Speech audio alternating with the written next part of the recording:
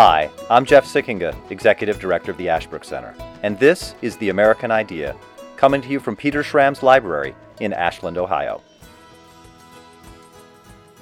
Welcome to this episode of The American Idea. So glad you're joining us today. We have a very special guest and special topic today. Very interesting. We're going to be talking about American prophets and the place of religion, in particular prophetic religion, in American history and life. And joining me today to do that is Daniel Gullotta. Daniel is at Stanford University pursuing his PhD in religious studies, and he's specializing in American religious history. And his work is on the role that religion played in the rise of Andrew Jackson and the birth of Democratic Party. I think that's not a subject that too many people think about or understand the importance of. So interested to talk about that. Daniel is a graduate of Yale University's Divinity School.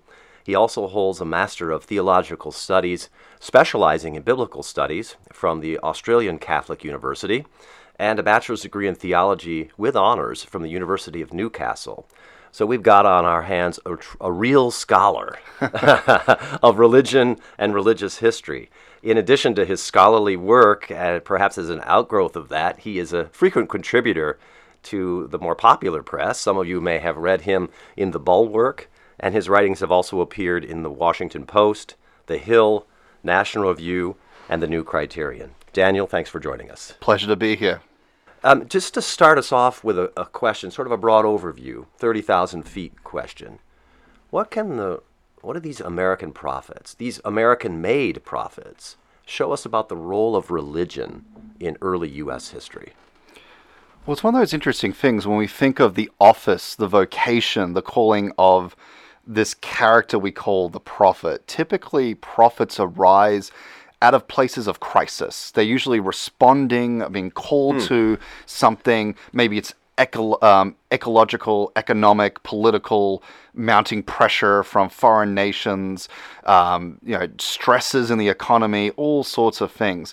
And usually these prophets, when they arise, they feel called by gods, depending what religious tradition you're in, to either lead the people out of impending disaster, lead the people into a more idyllic way of life. If the people have gone astray with their religious practice and belief, lead them back. So usually these it's kind of in the name. They are leading as the voice of God, their representation.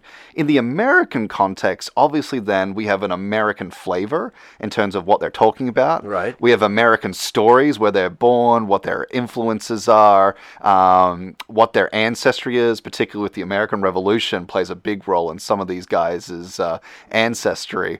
And beyond that as well, American problems, which we can get into with some of these particular figures. A lot of these guys are responding to American-style issues. Interesting. All right. So let's set a little of the historical background and context for Yes. this. The Second Great Awakening. Remind us of the significance of that fact. Again, I think that when we study American history, we often study it politically, perhaps socially, but neglect the importance of religion, both on social and political history. Talk to us about the importance of the Second Great Awakening in setting the stage for American prophets. You were just playing my show tunes, because I'm that guy. I am that guy in seminars and conferences saying, "But what about religion?" Yeah. You're playing me in. No, it is interesting when we think about the Second Great Awakening. Awakenings that usually describe an uptick, a fervor in religious sentiment, devotion in a population. So we have multiple awakenings. The Second Great Awakening usually begins with the Cane Ridge Revival in Kentucky in 1801. It's this. It lasts all week. And it's this outpouring of religious excitement and fervor, and it seems to catch on like wildfire, and we start to see on the frontier Bible societies build up, circuit riders start to revive the population. In the urban centers of New York, we see street preachers come to town and really whip up the population. Even in your more like farmland communities, we're seeing more religious resurgence. The reason why this is interesting is most scholars argue that religious attendance following the American Revolution had been on the wane. They might be nominally Christian, what we would call today culturally Christian, perhaps. Right, all right. But they're not really zealous for the faith.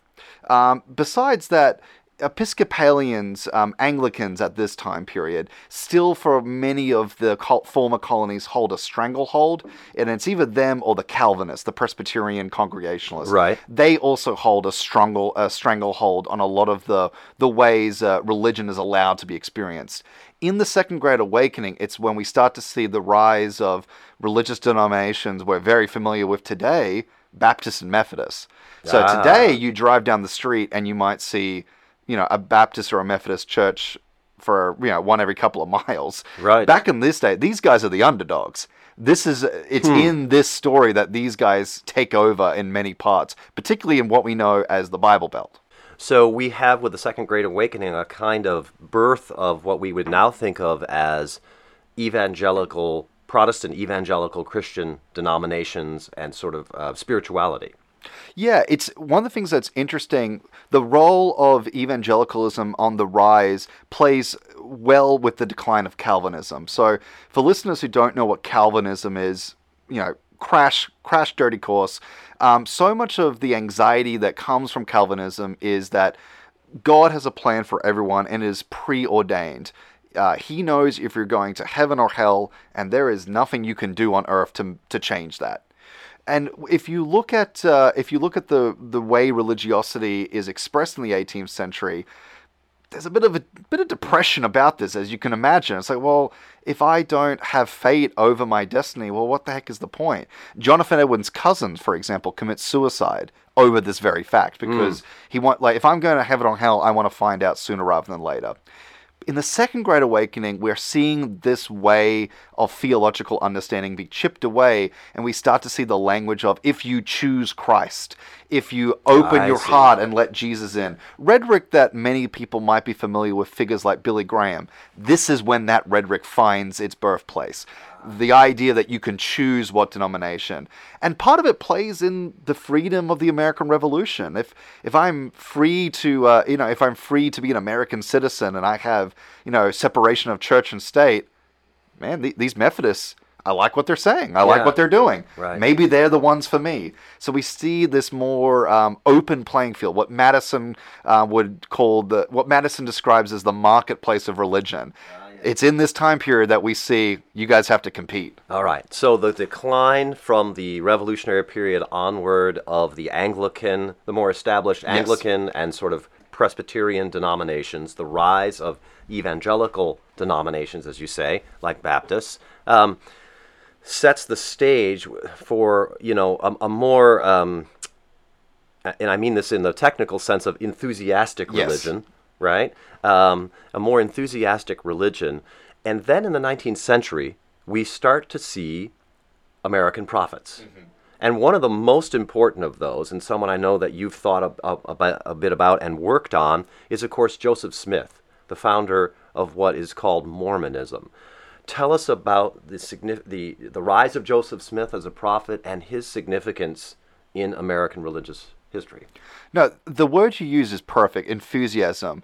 The other E word I would use is experimentation. This period is defined by a heck of a lot of religious experimentation, and Joseph Smith is characteristic of it. He's born in Vermont in 1805, ancestors to the Revolution. His parents are not very good with money. They move around quite a bit because his dad is really bad with economic investments. And he's kind of the perfect example of what many Americans are going through this time period. He is looking at all this religious excitement and enthusiasm going around him, but he doesn't know what to do about it. His father isn't really interested in religion. His mother has Methodist leanings, but just isn't willing to commit because she always has some kind of hang-up about one church or another being corrupted by sin or Satan in some way.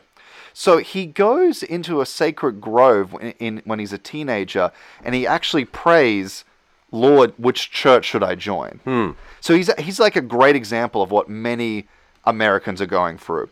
And it's from this experience that, according to him, God and Jesus Christ, as two separate beings, as he will later tell us, appear to him and tell him he should not join any church, but rather he must establish and restore God's church. And the key word there is restore. Many of the churches, including Mormonism, are really excited about the idea of restoration. Kind of coming out of the Protestant Reformation. All right. We got to trim away all this window dressing and get back to the primitive, authentic, OG church. Smith isn't just doing that through the scriptures, he's doing that via revelation. God is telling him, mano y mano, I am calling you, Joseph, to be my prophet, to get to work and restore my church. Well, now that's interesting to me, because when I think of prophets, I think about people who bring a new revelation to start a new church. And your argument is that Joseph Smith, in some respects, seeing himself in the tradition of the Protestant Reformation, sees himself as you say, restoring the church. That's the language he uses. He uses the language of revelation. So it's one of those interesting things. He receives revelation, which denotes an unveiling. New information is being disclosed to him from God. But so much, if you actually look at the contents of these revelations, they disclose ancient wisdom. So for example, one of the most famous things about Mormonism is its scripture, the Book of Mormon, which is, and he claims, an ancient text written by Israelites in America that was hidden. So right there, you get the old and the new in his discernment. You have this new text for us today, but at the time, it's an ancient text written in the Old Testament style, witnessing to, the subtitle literally says, another testimony of Jesus Christ, another testament of Jesus Christ. So he claims it's ancient, but it's for a new world. It's this wonderful interplay, and Mormonism is full of this. For example, the Abrahamic and Melchizedek priesthood, it had been lost. And John the Baptist and the apostles appear before Joseph and give him the keys of the priesthood. So once again, it is this ancient idea being restored to him. These ancient powers are given to him as the prophet. But having said that, though, there are new problems. And he gets to, because of his prophetic ability, he claims he has the ability to ask God about this. For example, alcohol. Eventually, he will literally ask God what to do about alcohol, and God will tell him to avoid it. So you get the best of both worlds with Joseph Smith. So it's very interesting. You have this kind of restoration, as you say, and revelation to restore, but of the ancient, but it's on a new continent, in a new world. It's American. What, in your view, is particularly American about Joseph Smith and his prophecies? That's one of the most fascinating things about it, partly because there is this American identity with the Book of Mormon, because it's not just an old faith coming to a new world. Rather, the new world was already in God's plan of salvation with this extra story about the ancient Israelites. Jesus Christ himself, according to Joseph Smith, has been to the Americas and preached to the indigenous inhabitants. So right there, you don't see anything quite like this. The closest thing I think you come to it is John Wesley plays with the idea that Jesus' second coming might occur in America, giving it a kind of an American flair. But Smith goes well beyond that, saying, no, Jesus has already been here. Let me tell you about it. Yeah. Beyond that, though, behind the scripture, though, there is a kind of American political order to the Church of Jesus Christ of Latter-day Saints, or the Community of Christ, as they're called in the early days. Joseph is the president of his church. They have to vote on issues as a body. There are elders who make a council that make decisions. So even though there's an interesting democratic element to Mormonism, but how does democracy work with a prophet as well? It's a fascinating tightrope that sometimes people get quite crabby at Joseph about this interplay. People leave and go. And when Joseph is eventually assassinated in 1844 by an angry mob, in his legacy, Brigham Young and his descendants also have to figure out what does it mean to be a prophet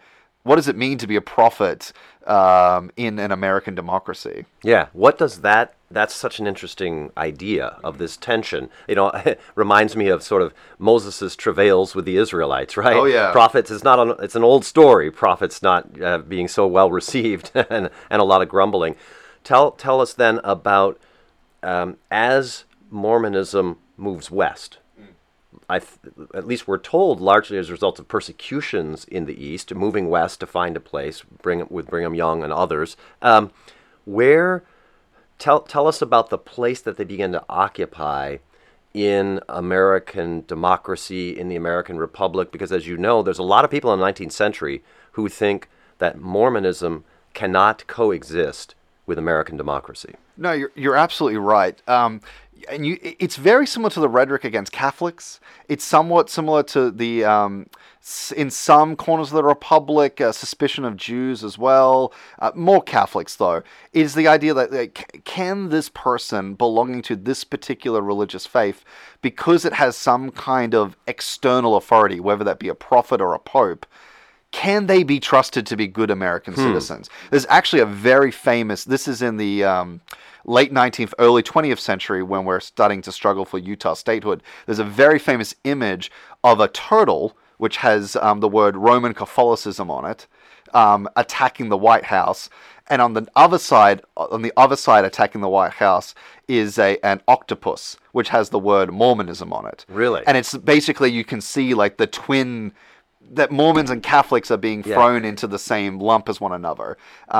Mormonism is usually attacked as an octopus. Fun fact, it's to do with polygamy. The tentacles, like that. It's usually like a witty way to do that. Catholics are attacked usually as reptiles to show that they're like an ancient, out-of-date, decrepit, superstitious faith. That's where you usually get crocodiles as well with the bishop hats. Google this stuff, guys. I swear I'm not making it up. But in terms of the place Brigham Young, after succeeding Smith, his real struggle is he's trying to get away from the United States. In his mind, the United States has failed them. With Smith being assassinated. Prior to this, in the Missouri conflict, where a very infamous execution order is laid out by Governor Boggs, where he says that he gives the residents of Missouri permission to kill any Mormon on sight. Wow. Yeah, so obviously, by this stage, they're coming to the conclusion, we got to get the heck out of here. We're not welcome here. The problem is they go to Utah, what they call Deseret, only to find themselves back in the United States. So they have to walk this tightrope. And this becomes really, really tricky when it comes to polygamy. Obviously, anyone who's familiar with the founding of the Republican Party, at some of the early Republican meetings, they mention the twin relics of barbarism of our age. Slavery being the first one. The second one, polygamy, is the second relic. So whenever there's a Republican president or Republican senators, Mormons usually have to sweat a little bit because they know the Republicans aren't their friends. So one last question about this then. This sort of new prophetic religion. Nowadays, I think if our listeners thought of Mormons and of Utah, they would think of them as largely Republicans. Yes. So how does the Mormon Church end up assimilating itself to democracy such that very significant public figures, Mitt Romney would be the most obvious one, runs as the nominee of the Republican Party? Well, it's, once again, to use the Catholic example, how do Catholics go from being tarred and feathered to the colonial period to now we've had John F. Kennedy and Joe Biden as Catholic presidents? It's a long story. It's a difficult story. There's a lot of bloodshed and debates and heartache. Mormonism's not so different. Part of the Mormon story is they have to get rid of polygamy at some point, and eventually the presidency that they, once again in the mode of prophet, they seek the counsel of God about what to do. Because you have to understand, they see in this restoration movement, they see polygamy as an element of the ancient faith being restored. Right. Where it's like, oh, well, Abraham practiced polygamy. Mm-hmm. Does that mean polygamy will be restored? And you actually see this in the Prince Philip in the Reformation in Germany. He actually asked Martin Luther a very similar question.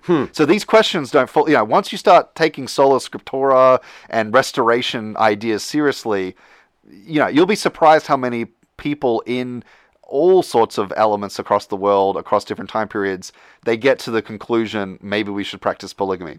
That aside, part of the Mormon assimilation story, once they are of polygamy, there's a fascinating turn where back in the day, the idea was, as the people of God, as the Latter-day Saints, we have to build Zion and go to Zion's place. We build it, they will come. The presidency starts to change about this. No, we have to go evangelize. We have to build little Zions, if you will, out in the world. Part of this is in the academy as well, where it's like we can't just produce people who go to Brigham Young University. We have to prove that we're serious, we're scholarly, we're smart. My good friend Richard Bushman, who's the world's leading expert on Joseph Smith, he's a graduate of Harvard University. He was a part of that effort in many ways to get Latter-day Saints into the academy to prove that they knew what they were talking about. J. Edgar Hoover and the FBI as well, proving their loyalty. Mormons fighting in World War II as well and onwards. So much like many other faiths, whether it be Muslim, Hindu, Catholic, they prove their loyalty to the nation by serving the nation, by moving into neighborhoods with their Anglo-Saxon, Protestant, mostly Protestant neighbors, and prove that there's nothing to be afraid of. Mm-hmm. Fascinating. So another prophet that I know you've thought about and worked on is someone that perhaps our listeners have not heard as much of.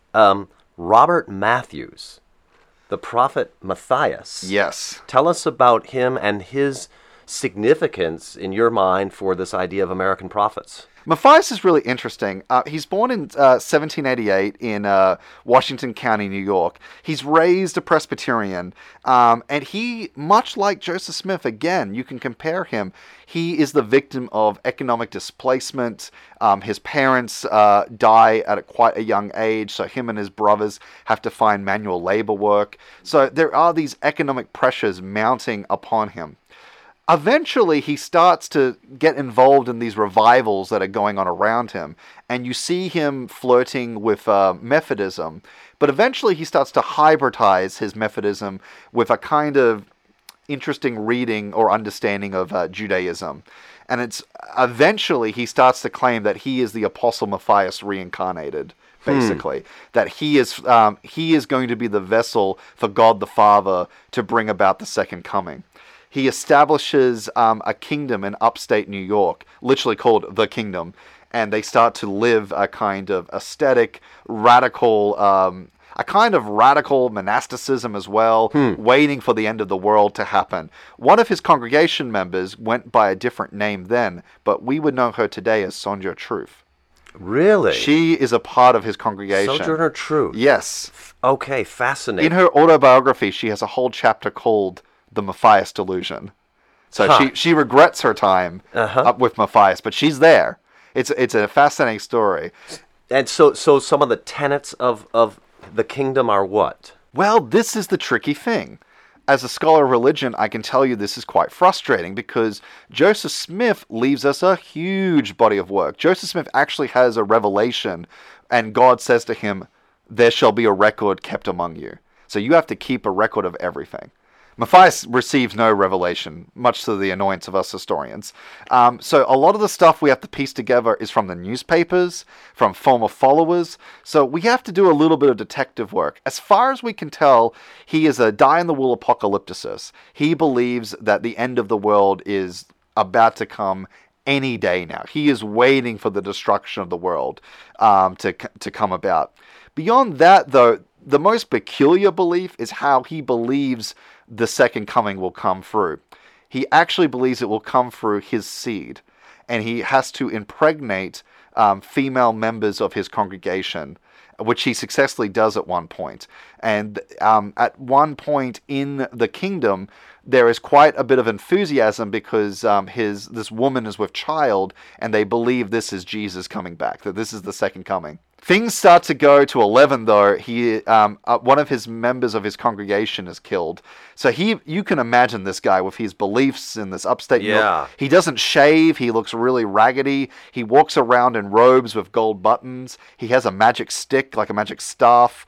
You can just imagine this guy becomes a huge sensation in the New York press. Yeah. This is part of the problem. And how many followers are we talking about at its peak? At its peak, I think he gets about 50. I think about 50. Don't quote me on that, but I think it's about 50. So it's a relatively small community. Very small. But in your mind, why is it important for us to think about this, what we might call now a relatively obscure figure?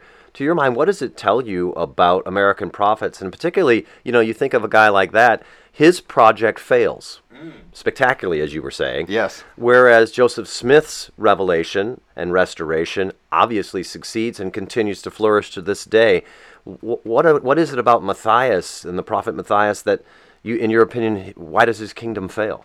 That is the great question, and that is the question that draws people like me to Matthias. And that's the question I love to throw to students. Like, what do you think? What do you guys think? In my own mind, I think part of the story is that even though Smith is definitely a centralized figure with prophetic power, he envisions a much more totalizing community where some sort of power is shared amongst the community. There is a place for everyone. Joseph talks a lot about the great chain of being. This is part of the story of polygamy as well, where God's family will be all in all. Everyone will be connected in this great epic of salvation history through quite literally one married family at some point. Matthias doesn't have that. Matthias is a much more tyrannical figure. He's much more a centralized my way or the highway kind of figure. He's very difficult to get along with. Without putting him on the Freudian couch, it does seem that he suffers from some kind of paranoia. He is always worried about being betrayed by one of his followers. So he's quite difficult to get along with. Smith is an evangelist. He has missionaries go out to preach his gospel. He has a scripture that people can print accessibly. Matthias, it's all him. It is much more esoteric. It is much more difficult. So in a sense, if you want to use the kind of economics of religion, if you will, the kind of Rodney Stark approach, why do some religions? Smith's is just a better deal. It's a much better deal. Interesting. All right. A third prophet that you've studied, who, again, this is someone I think a lot of our folks will have heard of, at least heard of, maybe not know so much about, Nat Turner. Tell us about Nat Turner and his significance as not just an American prophet, but as an African-American prophet. Well, this is, like I said before, prophets typically are responding to problems. They're responding to crises, to issues in their community, or dangers from an external community. Perhaps Smith is responding to economic problems in some respects, that people are feeling dislocated. Maybe Matthias is responding to the lack of purpose he feels. Turner's response is very clear. It's darkly clear. He's responding to the darkness that is American slavery. So clearly that is the prophetic mission he sees himself, is to challenge slavery. He's born in Southampton County in Virginia. Most scholars see him in a continuum these days, starting with Gabriel in 1800, Denmark Vesey in 1822. Also, that you could also include him with the Haitian Revolution. So, he's not the first of his kind. He won't be the last. But he's particularly interesting, I think, because of his visions. At some point, he claims to see the heavens open and blood starts to fall from the sky. And he claims a vision in which that God is commanding him to lead a slave revolt, to break the chains that are enslaving his people and lead them to liberty. We know very little about his early life. It's quite difficult to find out much about him, and also the stuff around him has circulated could be, propaganda by white supremacist slaveholders trying to, discourage other slaves. But we do know that he had a background as a preacher. So we know he is familiar with these biblical texts. So it is quite clear that he is, like many African Americans, faced with American slavery, American hypocrisy over the institution of slavery. He is reading his experience from things like the Exodus story. And he is connecting very much with that. So Turner's Bible, Yes. the passages that inspire him. Exodus would be It's part a of big it. one. Yeah. But he also turns to Jeremiah. He also turns to Amos. He also turns to Joshua, partly because there is a kind of woe story. There is a righteous indignation that his white enslavers brought this upon themselves. That woe, woe, woe, they should have known the hour was coming. How long did my people have to suffer? You can see he is tapping into this tradition. Or, depending your faith tradition, maybe this is tapping into him. Yeah. So the prophet as bringer of God's righteous wrath against injustice. This is Nat Turner? I would say so, or at least he's in that tradition. He is definitely in that tradition where he sees, not only does he see that God's wrath is coming, the prophet in this case is an agent, a co-agent in bringing about that wrath. Turner leads a slave revolt, which unfortunately gets very gruesome very quickly. And what year is that for our listeners, roughly? Sorry, this is 1831. 1831. Okay. And this is part of the problem is you can see he has 4 lieutenants who are very close to him, and they're pretty much ride or die with him. They are bought into his vision. They believe that he is truly some kind of prophetic figure. But like with most conspiracies, the more people you bring in, and I should say, I say conspiracy because they need to keep this secret. Right. I'm not saying that to be disparaging.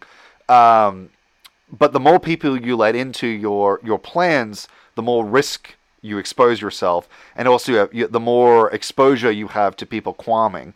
So later African American leaders, in their struggle for equality and liberty and citizenship eventually, what's their view? What does Nat Turner live on as an inspiration to them, as a cautionary tale? Do they reject him? What's his place in that tradition? That's the most fascinating thing, because from the white tradition, clearly he's the villain. Clearly, and in early scholarship, you can go and read essays from historians from the late 19th century, early 20th century. It will raise your eyebrows the way they write about this guy in such horrid detail that he is a mustache-twirling villain.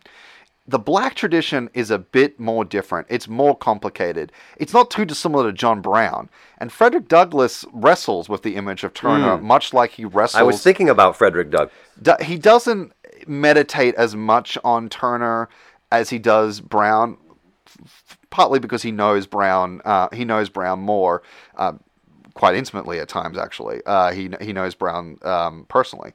But having said that, there are some black preachers who will use Turner as a cautionary tale, that the word is delusion, similar to what we hear with Truth describing Matthias, that this is religious excess, this is religious enthusiasm, this is religious delusion, this has gone amok.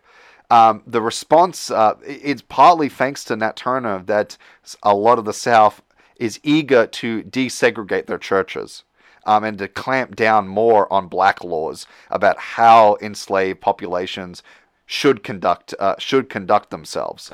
Having said that, though, we do see a heroic tradition emerging around Turner.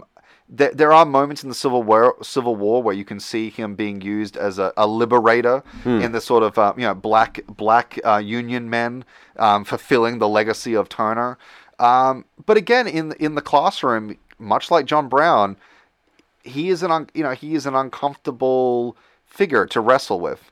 I myself don't know what to make of him. And, but hindsight's always 20/20, and it's easy to play. What do Americans say? Monday quarterback or what? Monday morning quarterback. That's right. So when you put yourself in his shoes, it is difficult. It is very difficult. So Nat Turner continues in some respects to live on in popular imagination. In fact, there's been a recent movie about Nat Turner. Tell us about that. I believe it came out in 2016. All right. If I'm not mistaken. But Nat Turner movie recently, not too recently came out. It's an interesting film. From my perspective as a scholar of religion, it actually handles religion pretty well. The vision scenes are quite surrealist, but it actually just acknowledges that he is tapping into a prophetic religious tradition. What's really interesting is the origin story it goes into. Is it has Nat Turner preaching to slaves to respect their masters, right? And the movie has a kind of fictional conversion experience. It isn't. And what's interesting about the film, though, is that it also doesn't shy away from some of the darker elements as well. It's not rah Nat Turner. I see. It is definitely. The slaveholders are definitely the villains of this movie. This movie does not shy away from the horror of slavery in all its gruesomeness. But having said that, though, it doesn't shy away from the uncomfortable elements of Turner's Rebellion as well. So, in cinematic terms, as a historian, you're saying it captures really some of the complexity of Nat Turner. I think it would be an interesting teaching tool. One, you could compare it to the sources. You could use that to say, what do we know? And from what we've read, how much is this accurate? But beyond that, from a discussion exercise, I'm sure it would spark really fierce discussion. Your area of particular expertise, obviously, with this really great discussion, is the 19th century and 19th century prophets. You talked about the role of these folks. What if I said this? The prophecy in America and American prophets, it's a 19th century phenomenon. It really dies out and we don't see it in the 20th century. Am I wrong? I would say you're dead wrong. I would say it mutates. I would use the word, if you're looking for carbon copies of 19th century style, yes, that particular style does disappear. But the interest in prophets themselves do not. Just look at Jim Jones, the Branch Davidians, even getting outside the Christian tradition, the rise of neo-paganism, new age movements that emerge. Maybe we could even say we're starting to see secular prophets as well, with a kind of, in my department, we've got to be careful using the C word, with cult-like followings. I would say we definitely still have a flavor of American prophecy. Help us understand, take a step back and say American democracy and the American idea. Is American democracy, in your opinion, is it surprising, given American democracy and our history and principles, that we see prophets rise occasionally and then perhaps fall or perhaps continue in some cases? Is it surprising, or do you think it's actually part of our democracy? I would say, that's a great question, Jeff. That's really good. One could use the example of de Tocqueville here, where I think de Tocqueville would not be surprised. Part of it is the Christian heritage of America lends itself, I think, to a kind of Christocentric biblical literacy that aids this kind of prophetic interest. So you have that on one hand. It's in the water, if you will. But how does it emerge? I think because of America's role in terms of how it sees itself playing a providential role, a salvific role, the idea of America as the Redeemer nation, you're kind of setting yourself up for it in a sense. When you start putting yourself on that high of a divine pedestal, one thing is bound to lead to another. And bringing in Madison here, when you have a marketplace, when you have such ease of religious liberty, such ease of religious experimentation, you shake that cocktail up, I'm not surprised you're going to get there. Fascinating. Well, so much to think about in this really interesting study, not just of these particular prophets, but of what they show us, perhaps, about American democracy. Daniel Gullotta, thank you for joining us. It's been a pleasure. Thank you. Thanks for joining us for this episode of The American Idea, a production of the Ashbrook Center. If you enjoyed this episode, please give it a 5-star rating and review on your platform of choice. Subscribe for more at ashbrook.org/American Idea Pod, and follow us on Twitter and Facebook at AM Idea Podcast. From the Schramm Library in Ashland, Ohio, I'm Jeff Sikkenga.